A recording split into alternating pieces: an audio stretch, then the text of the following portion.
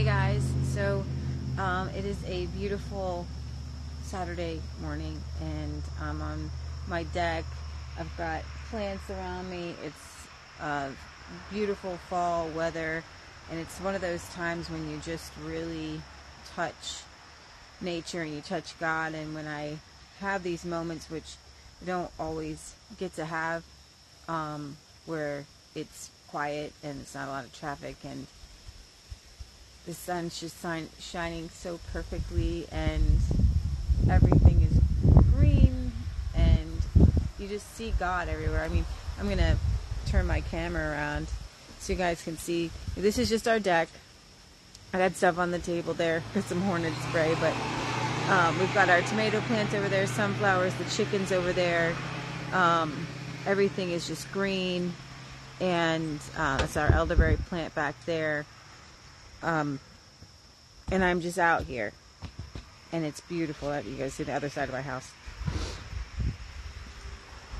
And I'm listening to God, and I'm having this God type morning, and I'm reading in my Founders Bible. You guys can get one. You can use our promo code if you want to. It just saves you money, 20%. Promo code Resistance Chicks at the Founders Bible, because I want everybody to get one. It's amazing what you can glean from this, the commentary in this Bible. Hey, I miss seeing you on Rab too. We miss being there. We really do. So it's nice to be here in the morning, Ken.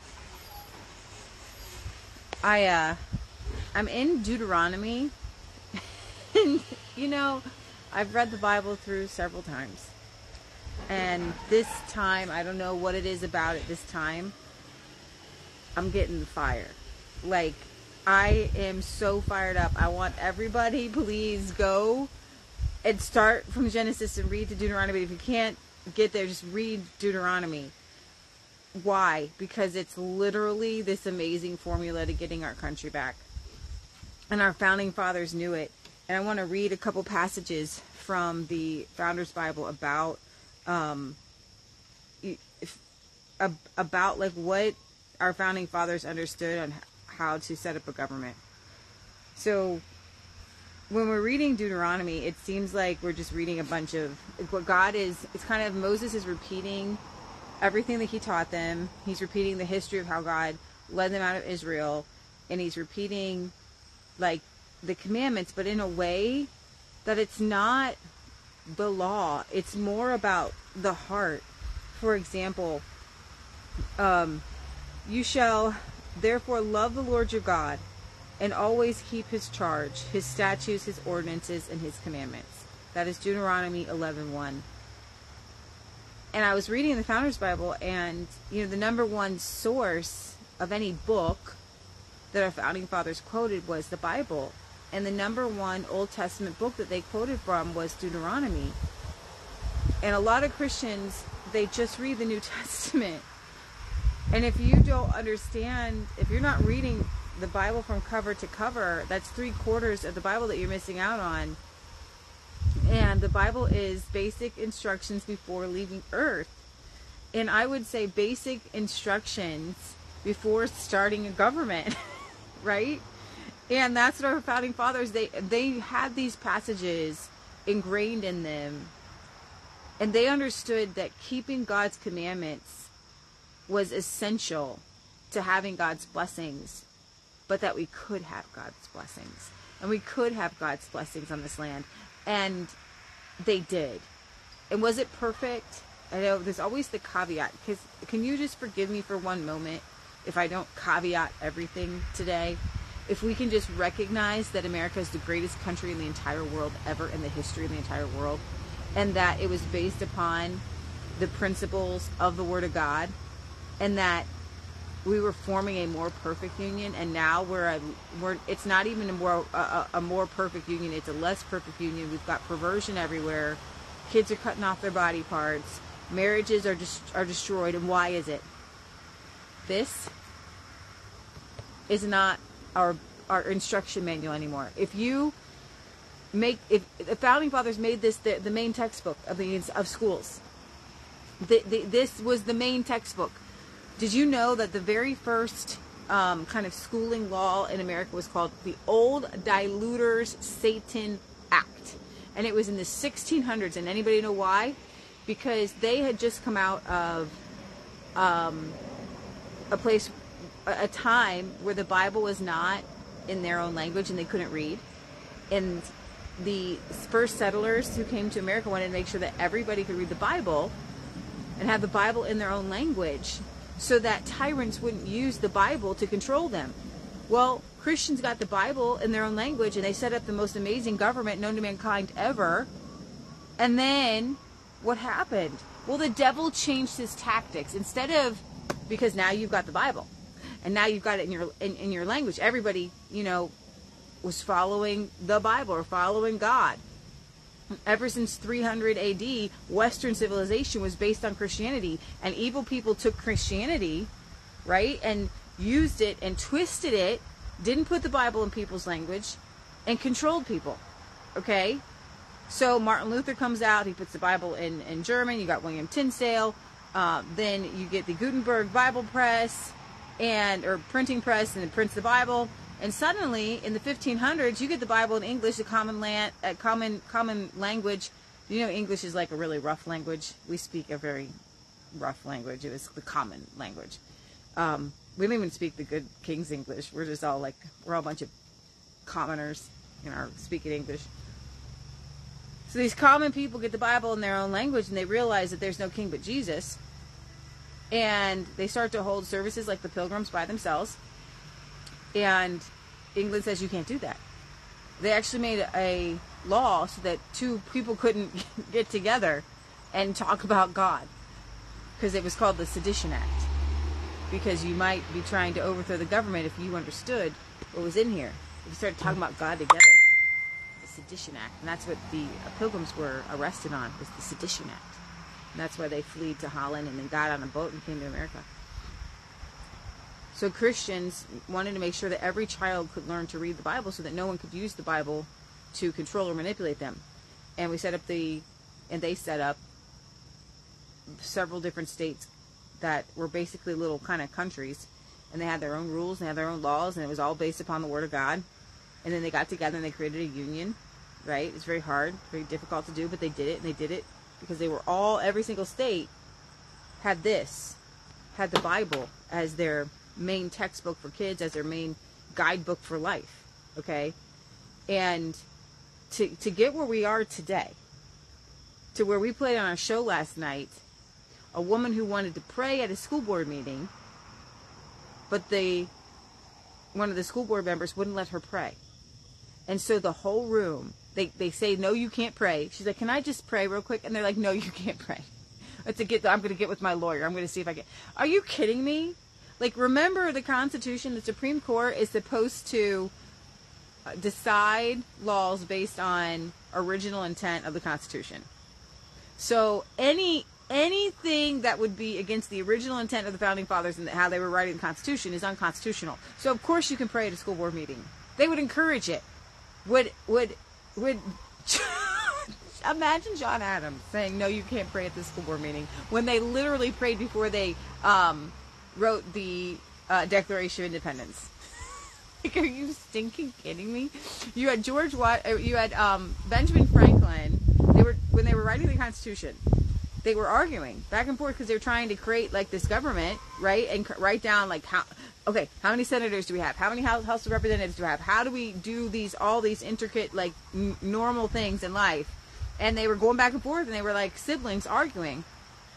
And Benjamin Franklin actually petitioned George Washington, who was leader of the Congress at the time and leader of the government. And he said, hey, I think when we were doing this whole revolution thing, we prayed all the time. Can we, he literally made an official, I have it somewhere written down, the official writing, and they actually voted upon it. Can we pray?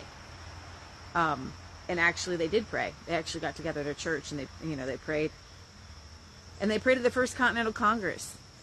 They were like, hey, I think we need God in this. So they bring in a preacher. And they're all very stark, different kind of denominations. It was Samuel Adams who said, I'm no bigot. Just bring in a preacher, man. I know this guy, Reverend Duché. Bring this guy in. He's kind of cool. like him, Episcopalian, bring him in. And he reads, what is it, Psalm 35. Plead my cause, O Lord. Fight against those who fight against me. Take hold of shield and buckler. The pit that my enemy has dug, may they fall therein. Okay, so what happened at the school board meeting is they all broke out, like everybody in the, the audience or whatever you call it, all the citizens broke out in the Lord's Prayer. And the guy in the front of the school board meeting guy was like, Sheriff, can you get these people out of here? Can you just stop? We're going to take a recess. Like, stopped a spontaneous Lord's Prayer of everybody in the room. Like, that is unconstitutional. Okay, we are a Christian nation. Don't let anybody tell you anything different, because guess what? If we're not a Christian nation, we are sunk. This ship is going down. There are way too many holes. There are already too many holes. If the only patches for this ship before it sinks all the way to the bottom of the ocean like the Titanic, okay, let me tell you something about that. Was the Titanic, did it sink naturally or was it planned? Because I'm telling you something. Y'all know that we go over conspiracy theories, and I believe the Titanic, it was a planned crash. And I think with America, it's a planned crash. I think that this nation was built solid, and there's no reason for us to be lollygagging around here, twirling our thumbs, waiting for Jesus to pop us out of here, when we have some simple instructions on how to get our country back. Such a sad world where there is separation of church and school, and prayers are denied. Yes, Stephen. Let me tell you something. That's not what our founding fathers believed. They had a secret code. That's what I felt like the Lord told me. He says, Leah, you know this is a secret code. It's not so secret. It's right there in the Bible. It's right. And I'll tell you why it's been, what has happened is instead of the powers that be, the satanic powers that be, keeping people blinded from actually reading the Bible, the devil has changed tactics to, number one, they don't actually read it, right? So that's probably number one problem. Number two is that he's gotten it to where, well, that Bible, that's just not something that we should use in government anymore. It's not something we should use really kind of in everyday life anymore. Well, wait, that's brand new. That's a new twist. That's a new twist on things. That's it. That, before, it was all this, the church and the state were one, and the state was telling you what God wanted you to do for your life, and they could excommunicate you, could burn you at the stake for sedition or any sort of thing they thought was like sacrilegious, right? I'll tell you what, the 10 Commandments have always been a basis for a free society. Simple 10 Commandments. And our founding fathers agreed so too. This is what from the Founders Bible. It's difficult to argue that any single work has had a greater or more far-reaching impact through 4 centuries of American life and law and culture than the 10 Commandments. When we get away from the 10 Commandments, and we're going to focus on the first commandment, okay, the rest of the commandments, they're not going to really do anything unless you keep the first commandment, which is love the Lord your God with all your heart and soul and strength, okay? If we are not telling children and training children to love God, because God is love. I don't care what people say. Oh, practice your own religion and do your things. Yes, you have freedom of religion, but I'm going to tell you that children need to be taught. We have it inverted. How about every child just picks their own religion, and then if they pick Christianity, we'll teach them that. No. You teach them Christianity, and if they choose not to follow it, that's okay. Okay? But you teach it to the kids. You teach them that the base and the best way for living is the Bible and the 10 Commandments. You have to teach all kids that. They all have to learn that. You are not going to have a free society. You will absolutely not have a free society. You cannot. It's impossible. As such, the fact that their public display would become a matter of current debate or prohibition is almost unthinkable, and yet it is. The 10 Commandments are the embodiment of the moral law, one of the 4 types of law in the Bible, and form the foundation for general morals in America as encompassed in the common law. We have common law here in America. Their repetition in Deuteronomy 5 provides an opportunity to demonstrate that they were also the impetus for many specific American statutory laws. Statutory laws. The 10 Commandments were the basis for American law, bar none. Good morning. I've been thinking about this. Just as Satan in Scripture, when he tempted Jesus in the desert, they are using the Constitution against us by twisting its intent. Boom, Sherry. You get like a good gold star today. Awesome. God's telling you the same stuff. The original delivery of the Ten Commandments in Exodus was to the children of Israel immediately after God delivered them from Egypt and established them as an independent nation. Now, God repeated them in Deuteronomy. That's what I'm telling you guys. Read Deuteronomy. It is power-packed with the anointing. If there's one book you just read over and over and over again to your kids, if there's one book in the Bible that we read and we get our country back, it's Deuteronomy. I'm telling you guys, the glory of God is in the book of Deuteronomy. It's the blessings, it's the cursings, it's the basic instructions for life, it's the basic instructions for government. It's basic, it's so simple. And Jesus quoted, he said, listen, I'm going to tell you something, guys. I came to fulfill the law so you don't have to, women sit on this couch little here for 7 days during the menstrual thing, and the priests over here have to make sure that they're doing their little sacrifices over here. I came I'm the sacrifice for all. So the ceremonial law, I have fulfilled that. I have fulfilled the ceremonial law. Because yes, you sin. Yes, you are crazy people. But I fulfilled that. So if you come to me and you wash yourself in me, we're good. Okay? But the moral law is basically the common law throughout all generations for all people. All right? Okay. So, Deuteronomy. After suffering the delay and pain of watching their parents perish in the wilderness because of their continual disobedience, remember that first generation, they didn't get to go to the promised land, okay, because they kept disobeying God. Jesus said, back to the Ten Commandments, love the Lord your God with all your heart and soul and strength. And number 2, everything else is summed up in this. Love your neighbor as yourself. Everything in our moral code, everything in our statutory code is designed for us to love our neighbor as ourselves. It's really simple here, guys.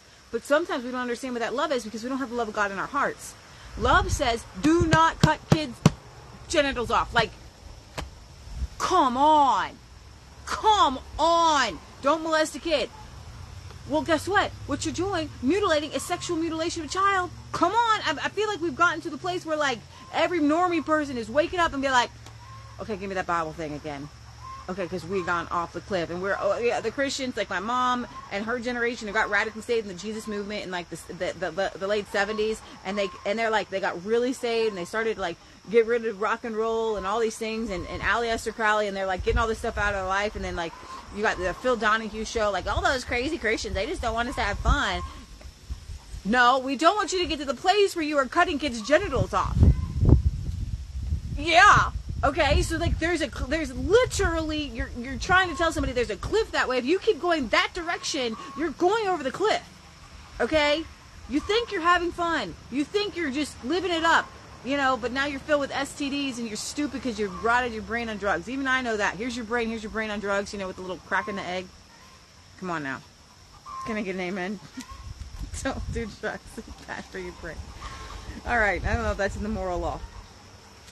Okay, so here we go. After suffering the delay of the pain, you're going to go to the promised land. The Ten Commandments are not mere dictates of obligation. They are life-giving promises.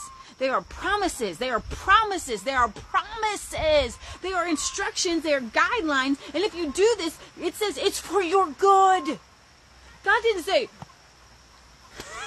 do not commit adultery because I just want to take fun from you. No, it's for your good. Because guess what? If you're married and your spouse goes and has an affair, it hurts. It's painful. It's wrong because you're hurting and you're not. Very simple. Love the Lord your God with all your heart, soul, strength, love your neighbor as yourself. Do you want somebody to have an affair in you? Do you want somebody to have hurt you? And then we got all these poly people like, I'm fine with it. Let's just all. No, you are crazy. You are demented. We are designed to be like jealous people. Our friend Sam and friend Stacy and John got a word. Our God is a jealous God. Do you know there is a good godly jealousy? God is jealous.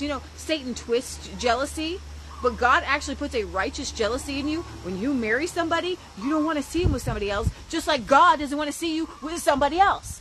It's simple. That's actually a good godly kind of jealousy. That's why God's like, don't commit adultery, man. You're hurting people. Don't do that. Don't lie. Don't bear false witness against somebody. Don't do what you're doing to Donald Trump and saying that he tried to, sedition act and whatever, and try to overthrow the government or whatever, you are bearing false witness. You are breaking the 10 Commandments. And you are not treating others the way you want to be treated. It's very simple. God made it simple. Jesus made it simple. We made it so... Did God really say? Let's go back to the Garden of Eden. Did God really say? All right, so the 10 Commandments are promises for good. Like you teach your kids. I'm just going to let my kid do whatever they want because I want to be one of those cool parents. No, you guide your kids. Why do you tell your kids not to run across the street before looking both ways? Well, my mom and dad are so mean. They make me look both ways before I cross the street. No, it's for your good. It's for your good. Okay? It's for your good.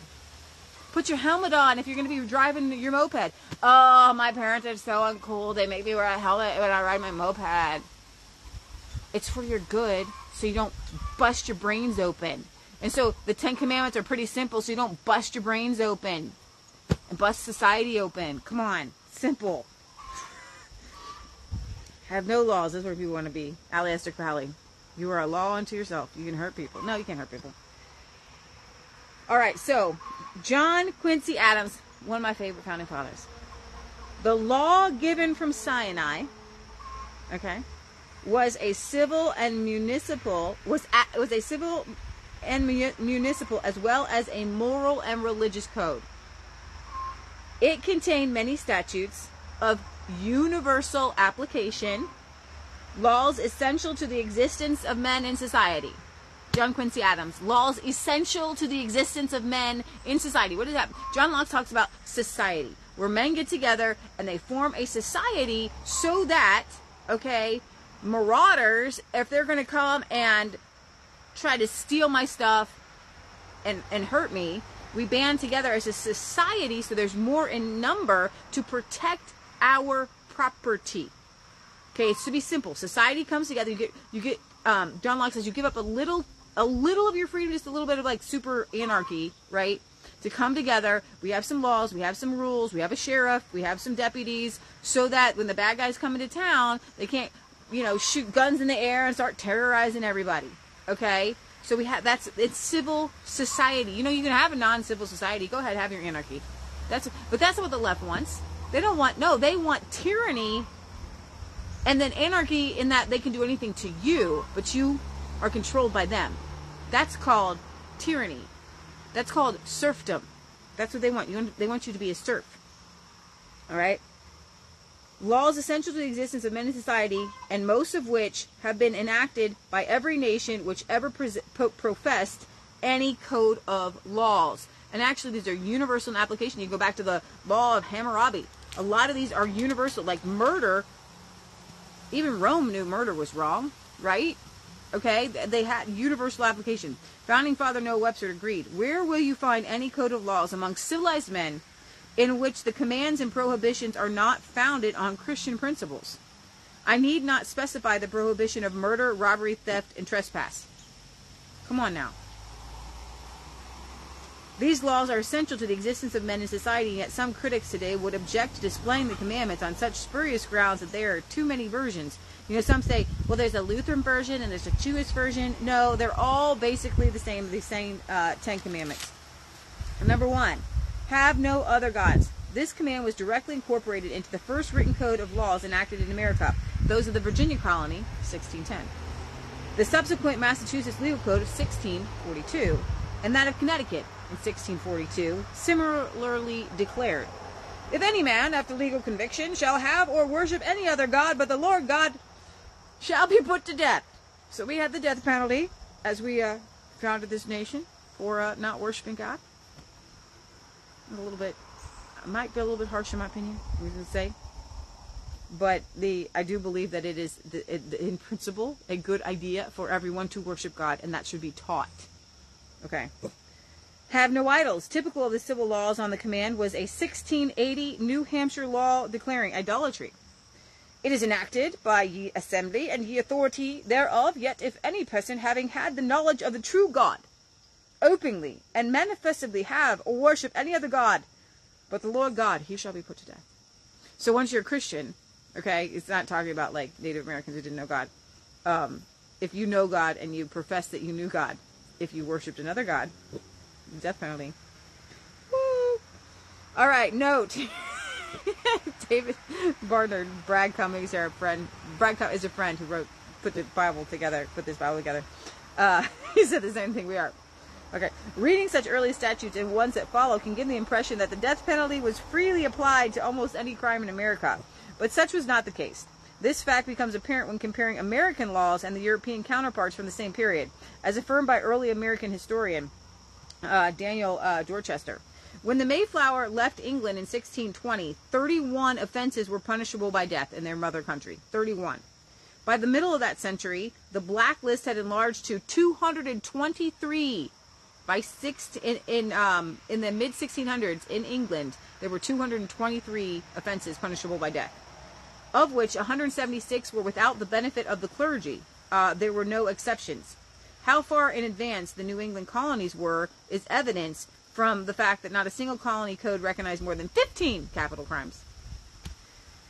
That might still strike us as severe, but when understood in context, realize that having a copy of the scriptures for themselves in their own language to study and learn what God was like as revealed in his word was a relatively new development.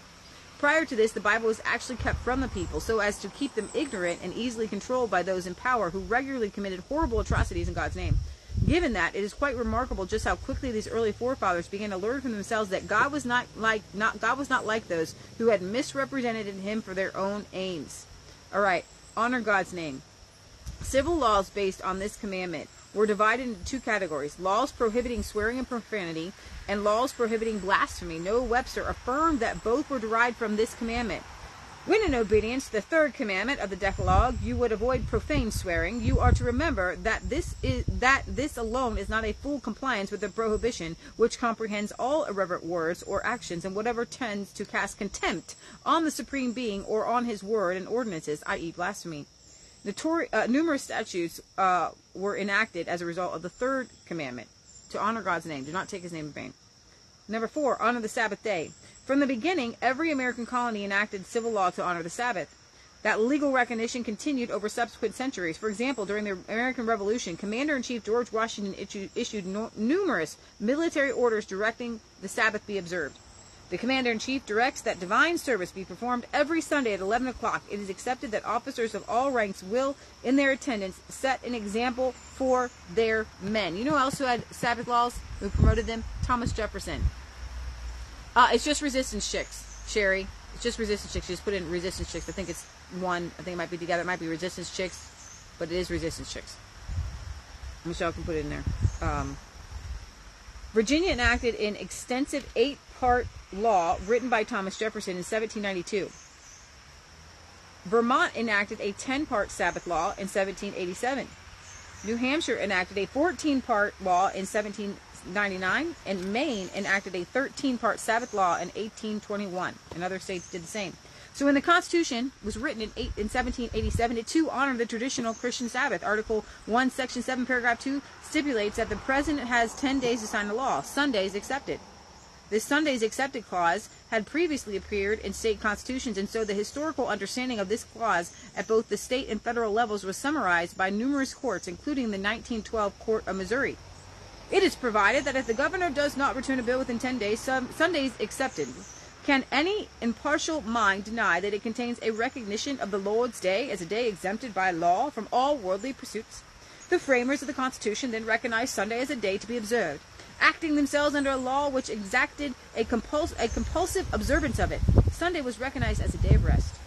Other courts were equally candid about the Sabbath laws and their relation to the Ten Commandments. For example, as late as 1950, the Supreme Court of Mississippi affirmed, the Sunday laws have a divine origin.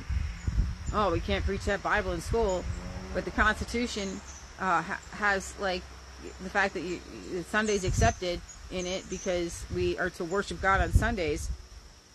And why? Because after 6 days of creation, the Creator Himself rested on the seventh. Genesis 2, chapter 2, verse 2 and 3. Thus, the Sabbath was instituted as a day of rest. The original example was later confirmed as a commandment when the law was handed down from Mount Sinai. Remember the Sabbath day, keep it holy. Exodus 28. In 1967, the Supreme Court of Pennsylvania similarly declared, remember the Sabbath day to keep it holy. 6 days you shall labor and do all your work, but the seventh day is the Sabbath of the Lord thy God. In it you shall not do any other work. This divine pronouncement became part of the common law inherited by the 13 American colonies and by the sovereign states of the American Union. That was 1967. We're a Christian nation, guys. We got to get back to these Christian principles. We took a wrong turn. We just got to go back, get back on the road. Okay? You're welcome, Sherry. The modern U.S. Supreme Court affirms that even to this day, states have a right to enact laws honoring the Sabbath. Honor your parents.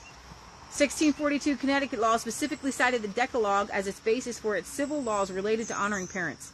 If any child or children above 16-year-old and sufficient understanding shall curse or smite their normal father or mother, or he or they shall be put to death, unless it can be sufficiently testified that the parents have been very unchristian and negligent in the education of such children, so they're kind of wild kids, or so they provoke them by extreme or cruel correction that they've been abused.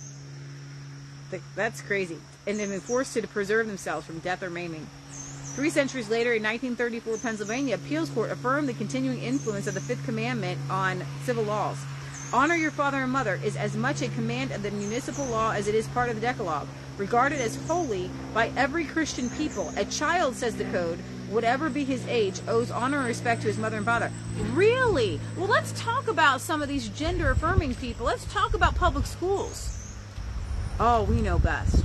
We're gonna take your kids from you. We're the state. We know better. No. We got to go back to honor your father and mother. Everybody knew you honor your father and mother, right? Sherry, I particularly, that's a whole nother subject on Sabbath day, rest, and a lot of people have different opinions. Jesus says, now you've entered into rest. I do believe that we do not follow the letter of the law. Okay? God, you don't have to do something, but I do think that it is physically good for you. It's good for you. The Sabbath is, the man is not for the Sabbath. The Sabbath is for the man. Be led by the Holy Spirit. But in general, in society, we don't have people work on Sundays, or we have to put that in the calendar. But in your life, you can, it's not, there's not a right or wrong. You can, it's to be led by the Holy Spirit. I'm sure Paul several times was probably lost at sea on the Sabbath. Or he was traveling, They could travel and move on the Sabbath again. Okay, so do not commit adultery, directly citing the Decalogue, a 1641 Massachusetts law declared. If any person commits adultery with a married or espoused wife, the adulterer or the adulteress shall surely be put to death. For 3 centuries, colonies and states based their adultery policies on the Decalogue. Example, in 1787, Vermont said, whereas the violation of the marriage covenant is contrary to the command of God and destructive to the peace of families, be it therefore enacted by the General Assembly of the state of Vermont that if any man be found in bed with another man's wife or a woman with another man's husband, etc., etc. I guess we didn't find out what happened to them. Brad didn't put that in here. In 1898, the highest criminal court in Texas declared, thou shalt not commit adultery is our law as well as the law of the Bible. Who got rid of those? If you guys have been watching our Revelation Red Pill on Wednesdays, that is Alfred Kinsey and his stupid non-scientific sex research got rid of 52 moral laws, basically, where we had adultery was illegal in this nation up until the 50s and 60s. In 1955, the Washington Supreme Court likewise affirmed, adultery, whether promiscuous or not, violates one of the 10 Commandments and statutes of this state. 1955, adultery was illegal. A lot of people are like, why wouldn't you get rid of no-fault divorce? Well, how about we just make adultery illegal? I'm all for that. I am all for that. It is illegal. I don't know what the punishment is, but I know it should be illegal. Because here's the thing. Adultery is if a marriage is making a covenant and it's making an oath and it's actually a contract. If you breach that contract, it's illegal to breach a contract. This is simple stuff, right? Early colonial laws are easily cited for evidence, and that's why, hey, with homosexual marriage, listen, if you want to say there's homosexual marriage, well, you can't be having affairs. A marriage is saying two people together for life. No other, forsaking all others. Okay, if you go outside of that, you're breaking the law. Okay, so, hey, homosexuals, do one person whole life, including, pornography, including hookups. You ready for that? Because that's what marriage really is. You made that vow. You made that contract. That's what the contract is. You don't want to make that contract. Go do something else. Don't call it a marriage. Early colonial laws are easily cited for evidence of the Decalogue's influence on this prohibition, but consider more recent declarations, such as from 1951, the Louisiana Supreme Court. In the Ten Commandments, the basic law of all Christian countries, is found the admonition, "Thou shalt not steal." In 1940, the Supreme Court of California. What? Stealing? Who knows there's a lot of stealing going on in California? You know why? They left the basic instructions before leaving Earth. It's in the Bible. It's so simple. Thou shalt not steal. Thou shalt not steal. It's illegal. Thou shalt not steal. Can I hear it? Can I hear it loud? Can you hear in the back? Can I hear it? Thou shalt not steal. California, 1940. Supreme Court, California. All right. Thou shalt not steal applies with equal force and propriety to the industrialists of a complex civilization as to the simple herdsmen of ancient Israel. In 1914, the federal court acknowledged that the Constitution's taking clause prohibiting the government seizure of private property was an embodiment of the Decalogue's 8th commandment against theft. You know what's theft? Property taxes. Violates God's nature. And listen, I'm getting in charge of this government. When Christians get in charge of this government, we getting rid of property taxes, because you can't say that in order to live here on this property that I own, outright, by the way, thank you Jesus, that now I pay rent. I pay like $200 or $300 in rent every month. That's insane. That's insane. I'm a serf. I am a serf. They are stealing. This is not, oh, well, you need to get together and you need to have, like, stuff. You need to have roads and you need your government. Okay, we get together. We decide. You can have some taxes, but not property taxes. Property taxes make it so that I never own anything. Taxes are for people who actually have some finances. Okay? Old people, you're taking all their property. Stupid. It's wrong. It's thievery. You do not perjure yourself. 1642, Connecticut. If any man rise up by false witness, wittingly and of purpose to take away any man's life, you shall be put to death. It's a very serious crime to perjure yourself, to bear false witness. And we see that. The J6 committee, all that was bearing false witness. It's against the Ten Commandments. But if as Christians, we are not invoking these, if we are not pushing for these, if we are not, and I'm not pushing for the death penalty, but we need to push it as being illegal to, obviously, to perjure yourself. Like, there has to be punishments for perjury, right? It is against the law. What they're doing to Donald Trump, people are perjuring themselves. They are lying. McCabe is lying. And it's not so much about society holding these people accountable as it God helping us to hold these people accountable.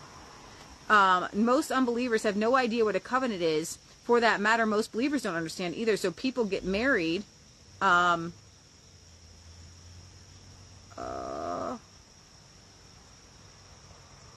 sorry, I missed it. But I understand what you mean about getting married, right? Okay. For the financial benefit afforded by the government, God doesn't even factor it in. And why? Why, Linda? Well, because everybody was instructed, according to the Bible, and they actually had kids, would quote these principles. They would quote Deuteronomy. And just one generation of kids not taught the Bible, and then you don't understand what an oath is.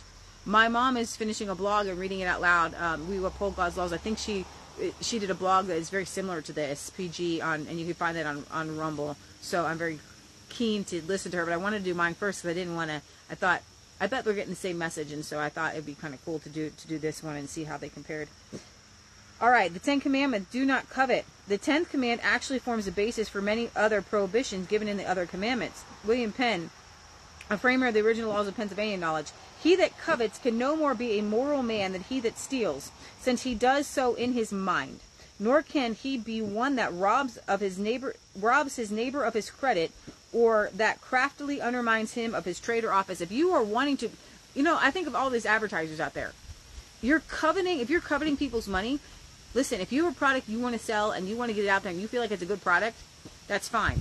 But if you're just trying to make sales or make bank because you want other people's money, you want other people's things, That is robbery, that is thievery, and that is wrong.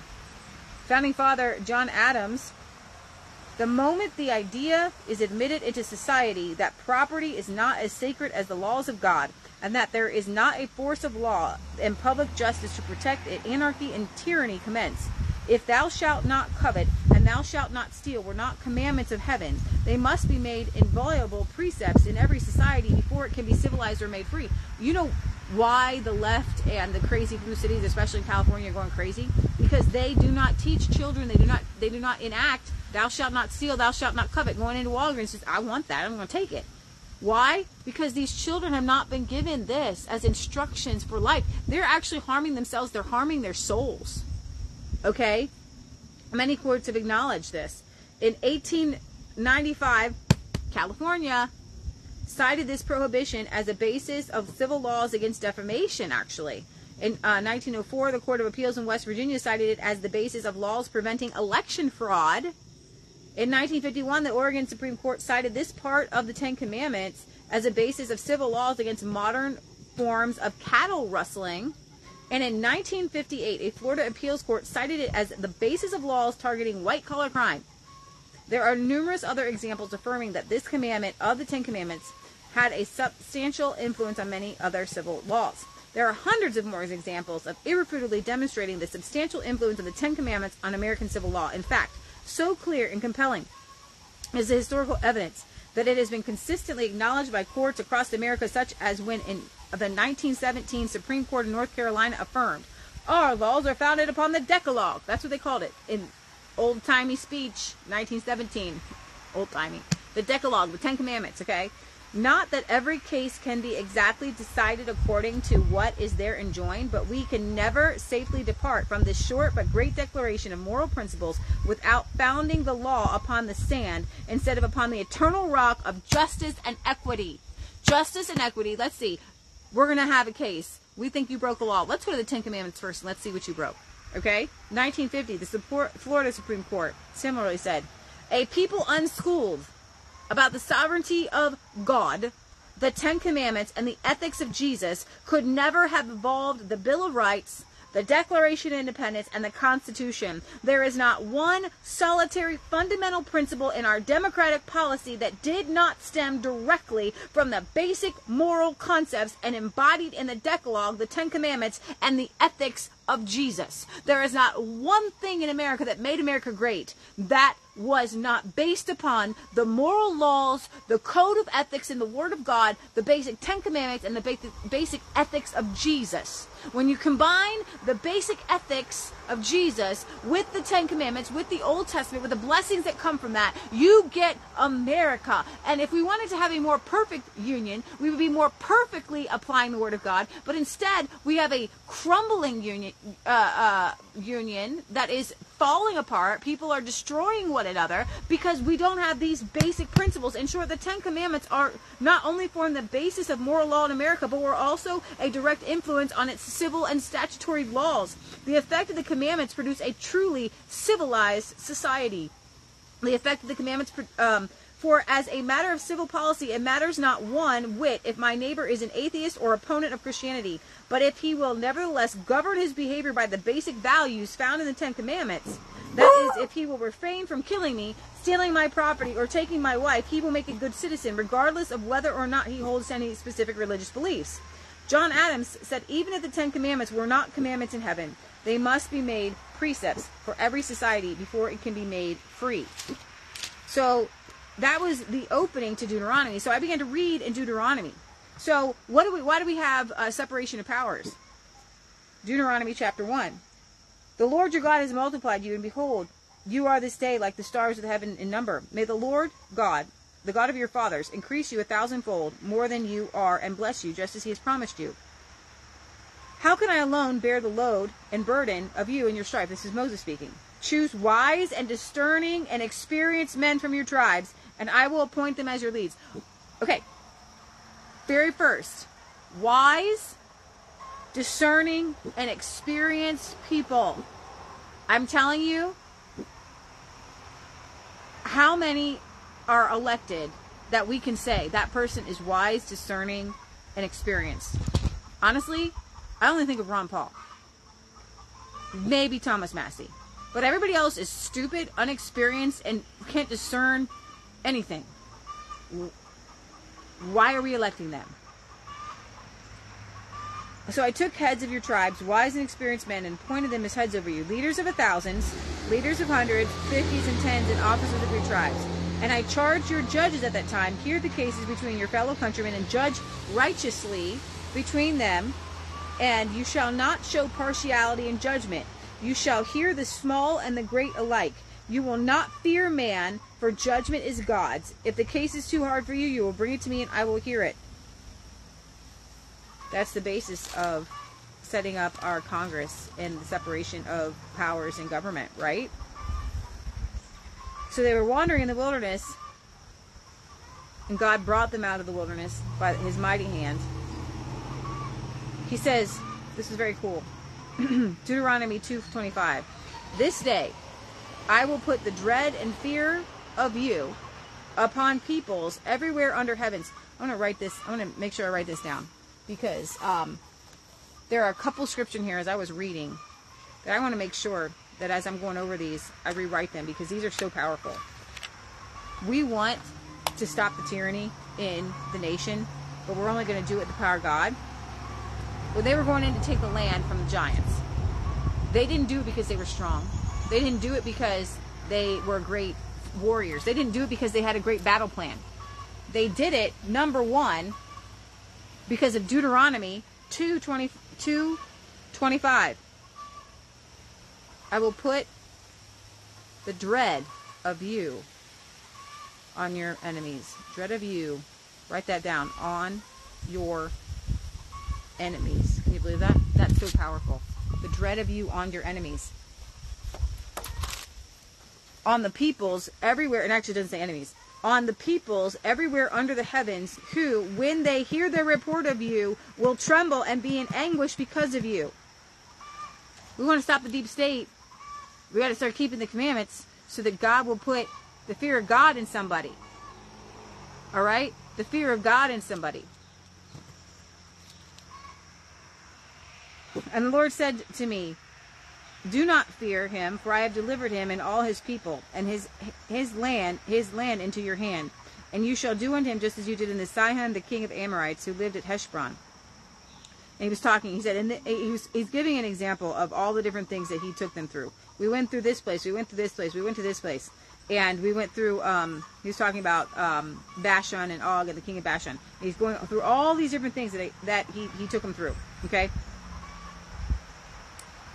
Chapter 4. O Israel, listen to the statutes and judgment which I am teaching you, and perform, that you may live and go in and take possession of the land which the Lord your God your fathers is giving you.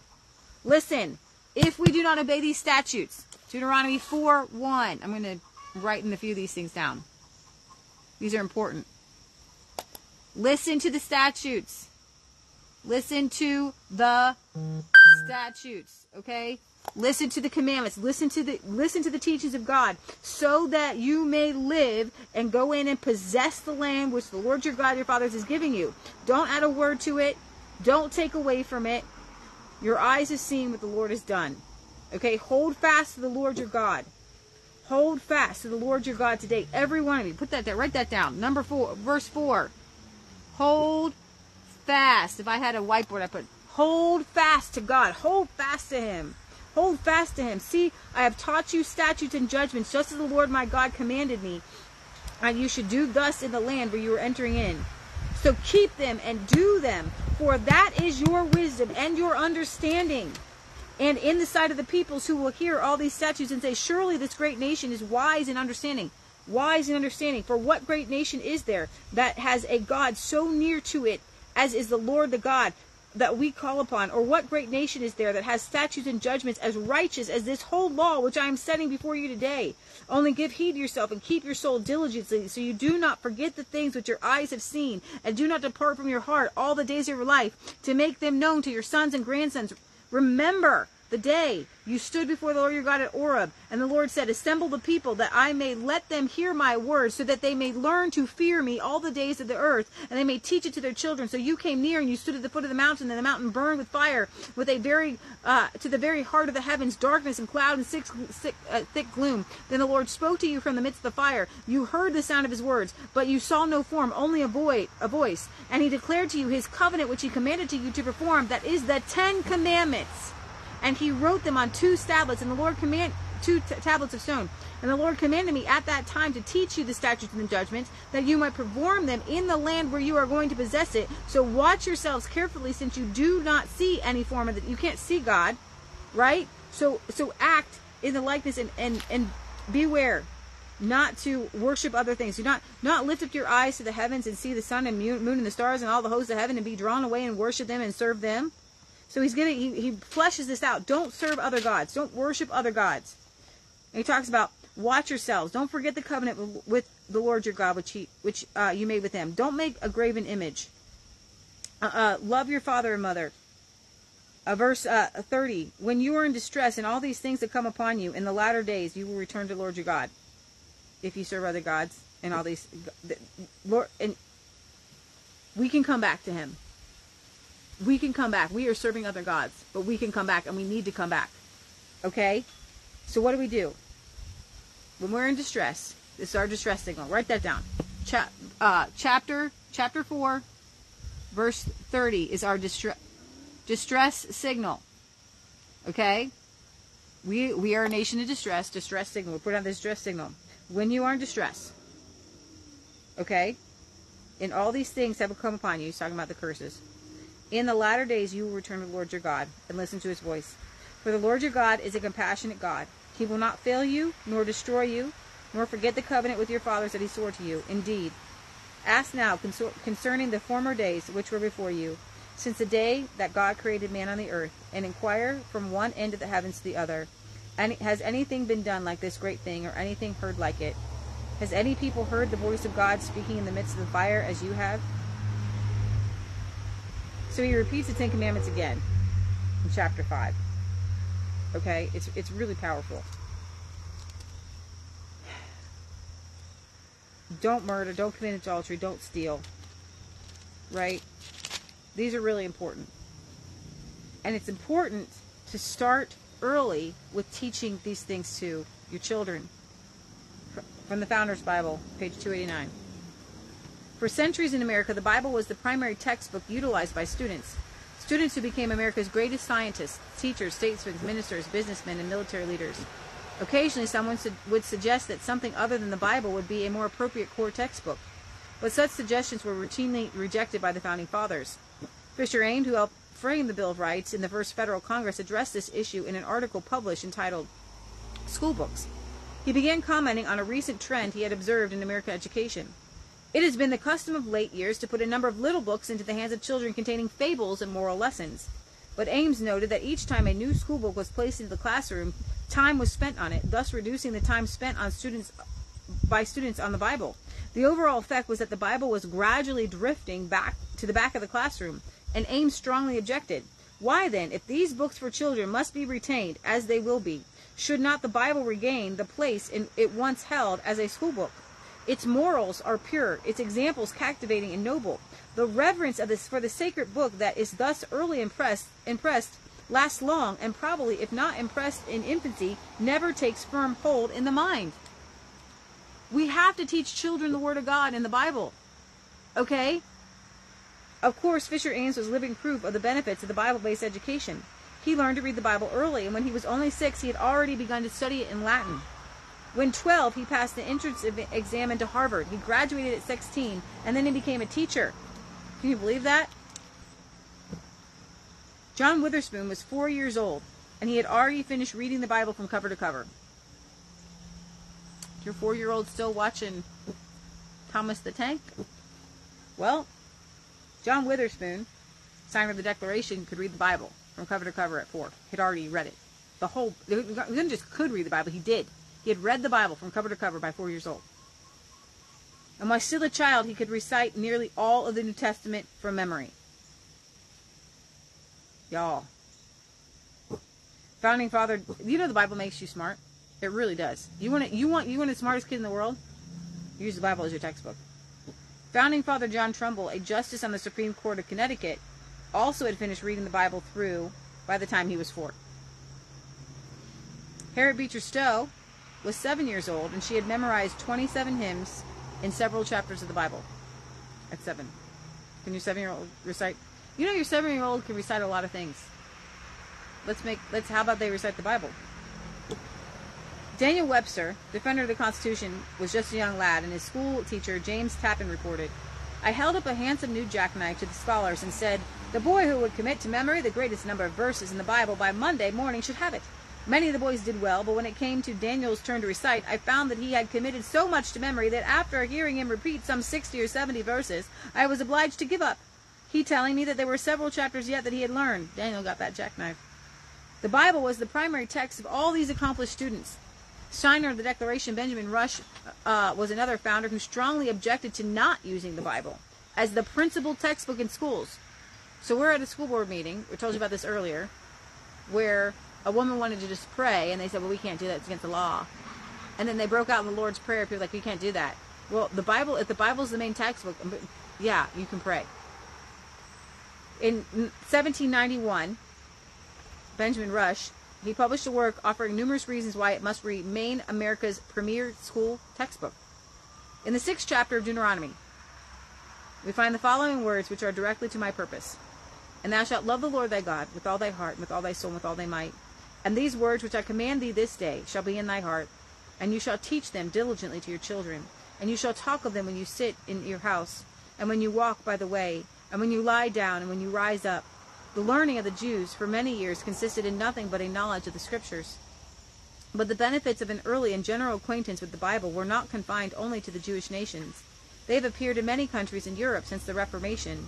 The industry and habits of order which distinguish many of the German nations, all the kind of European nations, are derived from their early instruction in the principles of Christianity by means of the Bible. The moral and enlightened character of the inhabitants of Scotland, is that the same now? And of New England states appears to have derived from the same cause. The Bible should be read in our schools in preference to all other books. So, what is it about Deuteronomy chapter 6 that's so powerful?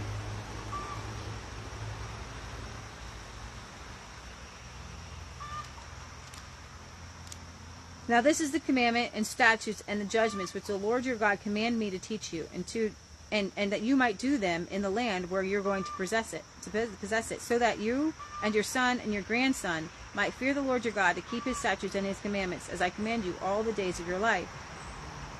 Hear, O Israel, the Lord our God is one. You shall love the Lord your God with all your heart and all your soul and all your might.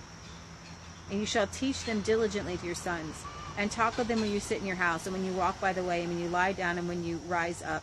You shall bind them as a sign to your hand, and they shall be frontals on your forehead.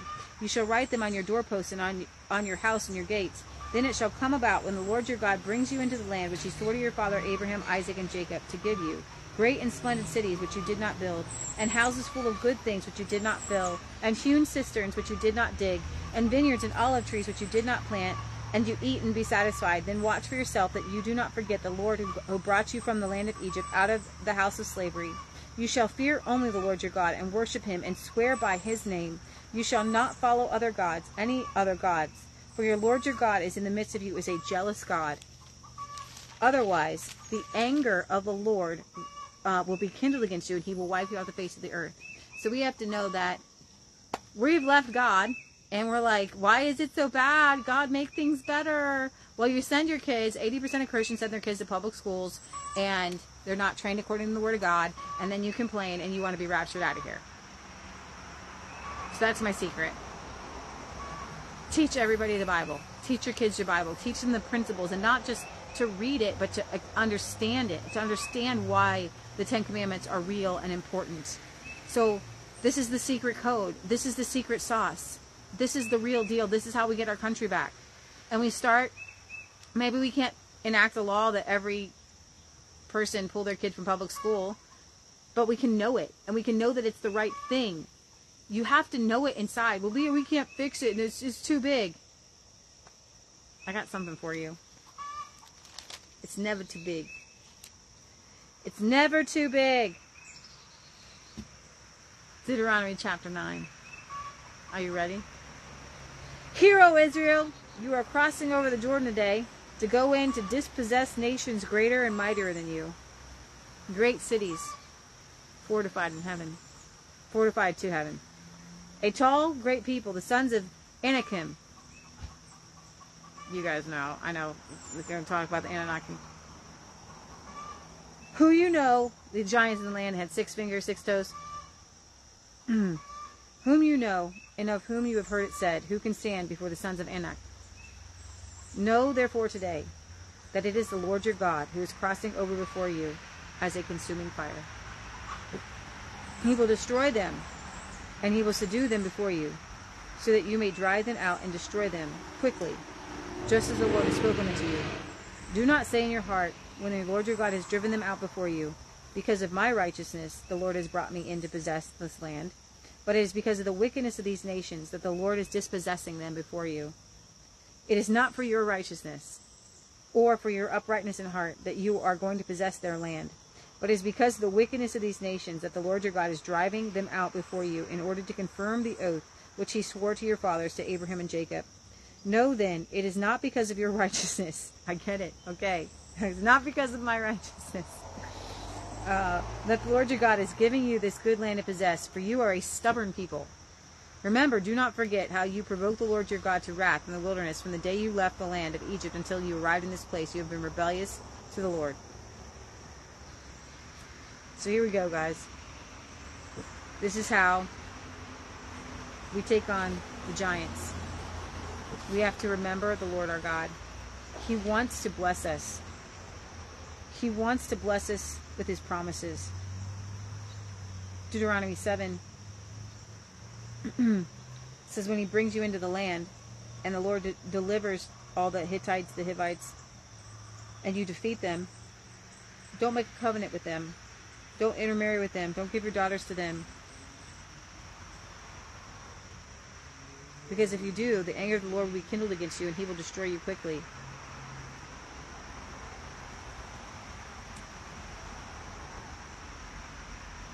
God kept a promise to these people, and he's faithful to keep this promise. Verse 12 of chapter 7. Then it shall come about, because you listen to these judgments and keep and do them, that the Lord your God will keep with you his covenant and his loving kindness which he swore to your forefathers. He will love you and bless you and multiply you, and he will also bless the fruit of your womb, the fruit of your ground, your grain, your new wine, your oil, the increase of your herd, and the young of your flock, in the land which he swore to your forefathers to give to you. You will be blessed above all peoples. There will be no male or female barren among you or among your cattle.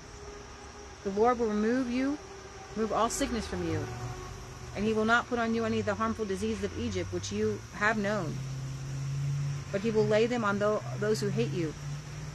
You shall consume all the peoples whom the Lord your God will deliver to you. Your eyes shall not have pity for them, nor shall you serve their gods. That would be a snare for you. If you should say in your heart, these nations are greater than I, how can I dispossess them? You shall not be afraid of them. You shall well remember what the Lord your God did to Pharaoh and to Egypt. The Lord your God will clear away these nations before you little by little. You will not be able to put an end to them quickly, for the wild beasts will grow too numerous for you. But the Lord your God will deliver them before you, and will throw them into great confusion until they are destroyed. He will deliver their kings into your hand, so that you will make their name perish from heaven. No man will be able to stand before you until you have destroyed them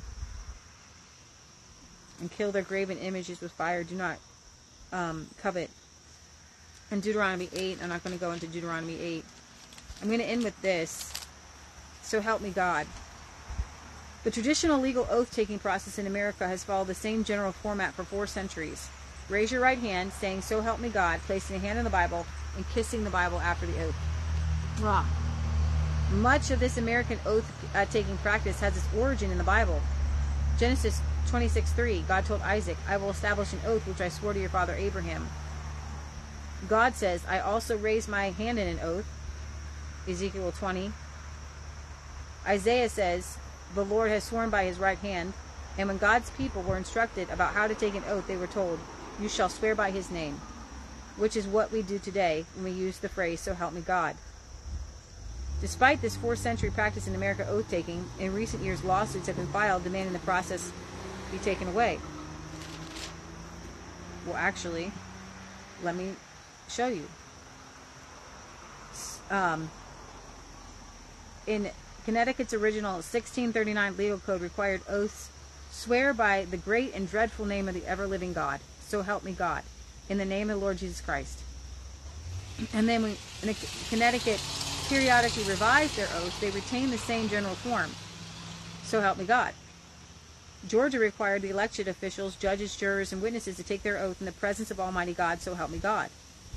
And not only that they take their oath on the Bible, but specifically that they take it on the holy evangelists of Almighty God, meaning that the whole Bible, including the 4 Gospels of Jesus Christ in the New Testament. North Carolina required the party to be sworn to lay his hand upon the holy evangelists of Almighty God, and afterwards repeating the words, so help me God, shall kiss the holy Gospels. Virginia's law was written by Thomas Jefferson and required that every person shall take the following oath of office, so help me God. George Washington was sworn in as president, the nation's first federal capital in New York City. The New York law required that the usual mode of administrating oaths, so help me God, and that the person taking the oath place his hand on the Bible and then kiss the Gospels at the conclusion of the oath. Washington did this. 5 locations in the U.S. Constitution addressed oaths to be taken by public officials. The Founding Fathers and those who framed the Constitution unanimously affirmed that the taking of any oath by any public official was always and inherently a religious activity. James Madison, an oath, the strongest of religious ties. Rufus King, signer of the Constitution. Our laws, by the oath which they prescribe, we appeal to the Supreme Being, so to deal with us hereafter as we observe the obligations of our oaths. The pagan world were and are without the mighty influence of this principle which is proclaimed in the Christian system. John Adams, oaths in this country are as yet universally considered as sacred obligations. John Witherspoon, an oath is an appeal to God, the searcher of hearts, for truth of what we say and always express or suppose in imprecation, calling down of his judgment upon us if we lie. An oath, therefore, implies a belief in God and his providence, and indeed is an act of worship. In vows, there is no party but God, and the person himself who makes the vow. John Witherspoon signed the declaration, and so when in the 7 places where our Constitution requires an oath, it was based upon the Bible, it was based upon the Word of God, it was based upon God being the supreme being of the entire universe. Oliver Wolcott, he signed the declaration. The Constitution enjoins an oath upon all the officers of the United States. This is a direct appeal that God, who is the avenger of perjury, so you take this oath so that God judges you if you lie. Such an appeal to him is a full acknowledgement of his being and providence. John Quincy Adams. The Constitution had provided that all the public functionaries of the Union, not only of the general and federal, but of all the state governments, should be under oath of affirmation for its support. The homage of religious faith was this superadded to all the obligations of temporal law to give it strength. George Washington, in his farewell address. Where is the security for property, for reputation, for life, if the sense of religious or Christian obligation desert the oaths? James Iredell, ratifier of the Constitution. According to the modern definition, 1788, of an oath, it is considered a solemn appeal to the Supreme Being for the truth of what is said by a person who believes in the existence of a Supreme Being and in a future state of rewards and punishments. A future state of rewards and punishments, heaven and hell. These giants are not too big. We can and will take them down. This is how we do it. With the Word of God. By getting back to the principles. And how do we do that? We have to know it. Read it. Live it. Breathe it. Teach it to your kids. And understand that the basis of all moral law is the 10 Commandments, the Decalogue. Read Deuteronomy. Read it front. Read it back. Read it over and over. It is the most cited Old Testament book by our founding fathers. That's how our country was founded. This is the secret sauce. This is how we get our country back. You have to know that every child needs to be taught according to the Bible. If there is an education system that is not using the Bible as its main textbook, it is not going to produce a good society. It's not going to produce a country full of rights and freedoms and liberties. You are not going to have liberties. You are not going to have laws if the children are not taught according to the Bible and according to the Decalogue, the Ten Commandments. And while we keep saying, let's take prayer to schools, that's like a little decoration on the cake. It's not even the icing on the cake. Prayer is an afterthought. That the foundation is the Word of God.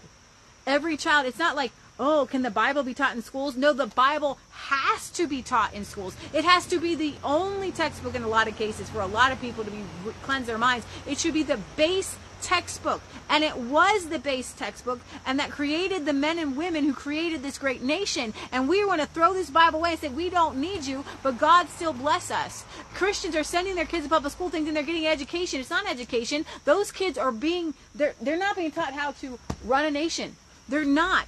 And these congressmen, and even the Christian congressmen, if this was not their main textbook, if they don't know this inside and out, they don't understand Deuteronomy, if they don't understand Leviticus, if they don't understand the gospel of Jesus Christ and how it works together for moral and civil law, they cannot make law. They don't know how to make law. We're back in pagan times.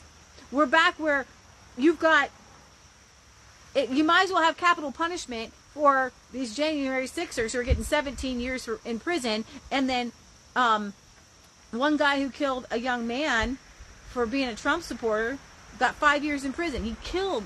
Do you guys hear that? I didn't cover that in my last night. There was a man who killed a Trump supporter, a young man, because he thought he was a Trump supporter. He has 5 years in prison. A January 6er who moved to fence, he has 17 years in prison.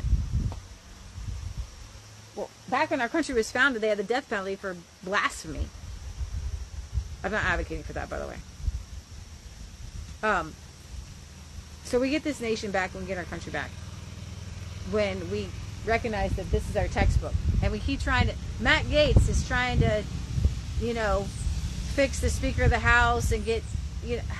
Guys, I understand that there are things we're doing because the dam is burst in all these places, and you got a Marjorie Taylor Greene over here and a Lauren Boebert over here. They're both divorced, by the way, now. Did you know that? They entered married, and now they're divorced. Is somebody having an affair? What's going on? I don't know. They're the best we got. They're fighters. Give them that. And they try to be biblical, but they don't know the Bible, so they can't enact it because we still have all these. I have good friends who send their kids to public school. The Founding Fathers believed that the Bible should be the main textbook. Well, my Bible doesn't need to be the main textbook, and our kids need to be salt and light. Our kids need to be socialized. Okay, whatever. You're fine. There goes the country. My kids need to be salt and light. Show me in here where it says, send your children to a pagan place so that they can go missionize. For 8 hours a day. 10 hours a day. Show me. Show me. Show me where our Founding Fathers said, you know what? I think we should send our 5-year-old to a pagan place where they talk about multiple genders so that they could be salt and light. Yeah, that sounds like a stupid idea that they would never do. And they didn't do. Because they thought they actually, people don't love their kids. They legit don't love their kids. That shows me when a parent sends their kids to public school, they don't truly love their kids. Leah, you're being harsh. God is love. You don't know how to love your kids. If you're sending your kids to public school, you're not loving your kids. Now, caveat. There are some people, you know who you are, who are forced to send, you don't want to send your kid to public school. That's a different story. If you're choosing it, and you have a way out, and there's always a way out. I'm going to tell you, with God, there's always a way out. So when Christians start to train up their kids, it got to be real. It's so funny. Everybody's wanting to fight a revolution. And I'm like, the easiest revolution is for every single Christian to pull their kids out of public school and train them according to the gospel of Jesus Christ and we just get our country back. Well, no, I'd rather fight with guns. Well, see how that ends up. That is a bad idea. That's stupid. Okay? God has basic instructions for us. Easy. The 10 Commandments. Teach them to your kids. Make the Bible the basic textbook. Get the New England Primer. Teach your kids the alphabet. A is for Adam. This is what the New England Primer said. A is for Adam. My favorite is L is for licentiousness. D is for debauchery. Teach your kids right and wrong. Teach your kids not to lie, cheat, steal. Teach them that God is watching, that there's a punishment. There's rewards and punishments for doing what's right and doing what's wrong. And this whole idea that you can just say a little prayer and ask Jesus into your heart and you're going to heaven, and that you can go and lie and cheat and steal and commit adultery and you're good. It's not what our founding fathers believed. It's not in our civil code. So that's a different kind of religion. That's a different kind of Christianity than our founding fathers believed in or taught. They didn't believe in the idea of this once you just saved, always saved. They didn't believe that. They didn't believe that you could just like say a little prayer, Jesus, would you be Lord of my life, and then you live a crazy life full of sin. They're like, well, I don't think you actually made Jesus Lord of your life. You have to live it out every single day. Every single day you make God King. You love Him. If you don't love the Lord your God with all your heart and soul and strength, how can you say that you're a Christian? How can you expect to go to heaven if you don't love God? If you don't love your neighbor? How do you know that you're saved if you love the Lord your God with all your heart and soul and strength, and you love your neighbor as yourself, and you're trying to do what's right? Yeah, you're going to make mistakes. But in the essence of it, goes back to, I want to wake up every day and I want to love people. If I make a mistake, if I lie on accident, there's, the Old Testament is full of like accidental sacrifices, but if you do something on purpose, that's a whole different ball game, right? My son, now 31, got these comments. Oh, shoot. Wish I could read that one.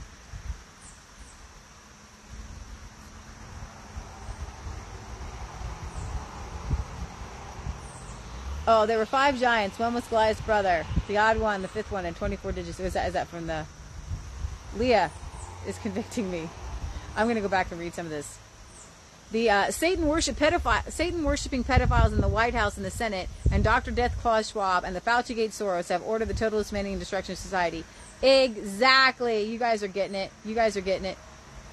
That's what I'm talking about. That's what I'm talking about. Getting out of office and taking on these giants, right? I'm trying to go to some of these comments here. You guys have been awesome. Believed I had the whole... Oh, my son, now 31, believed I had the whole Bible memorized. He believed that because in every situation the response was, what did the Bible say about it? I still live in this way, however. My family has adopted the ways of the world. I'm sorry for that. That's tough. Really tough.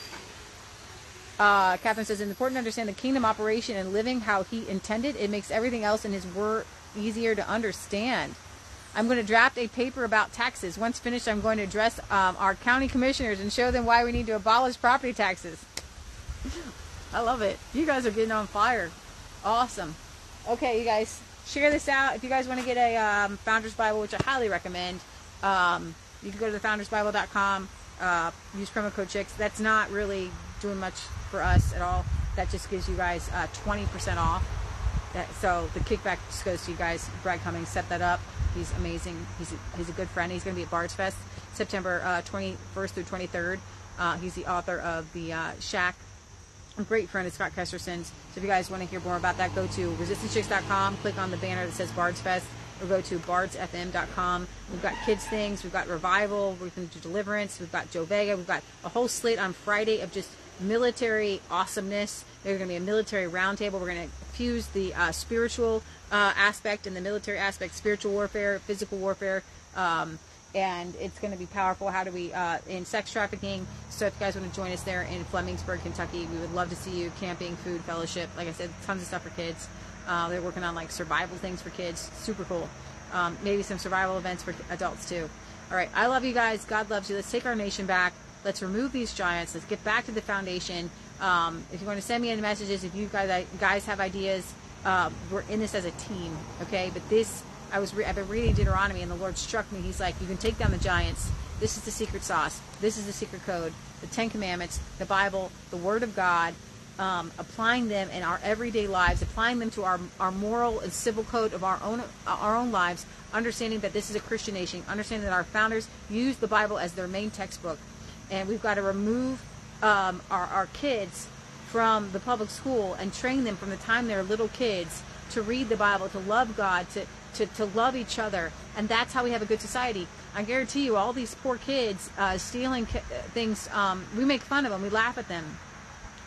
These inner city kids going into these stores and just stealing things. Well, I feel sorry for them, because that means they didn't have a mom and dad who loved them. Think about that. And they don't have a nation that loves them, because God is love. And when you love a child, you will teach them the Word of God when you love a kid. And a kid without love and a kid without boundaries, as we know with like Pinocchio, is a kid that's actually being abused. So yeah, they're going to go out and abuse other people. So in reality, we have a whole generation of young people and children that need to be loved, that need to be cared for.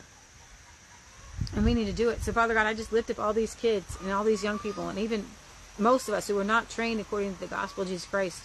We don't necessarily know the Word inside and out. I pray that you help us to be trained and make the Bible our main textbook, that we can learn science through you, and astronomy through you, and English and history through you. And I pray that you teach us the things that we need to know to get our government back on track, to take these giants down. Lord God, it doesn't matter if you save by many, it doesn't matter if you save by few, but it does matter if we honor you first, and we put you first, and we don't have idols in our lives, and we follow your basic instructions. Basic instructions. These are simple, these are easy to do when we know you. So we love you, we worship you. You are the true God. You are the King of Kings. You are the Lord of Lords. I thank you for sending your Son, Jesus. We repent, Father God, of anything that we've done, known or unknown, sins that we've done in our hearts to other people. We repent as a nation. We repent as a people. And we ask you, Lord God, to teach us. It's not enough just to keep repenting. We've got to fill it with the Word. So help us, Father God, to get into this instruction manual, this life-giving Word you've given us. Help us to honor it and feel like it's precious. These are your words. These are your instructions on how to stop evil and reward good. We thank you for it. We worship you, Jesus, in Jesus' name. All right. I love you guys. I hope you have a great and awesome day.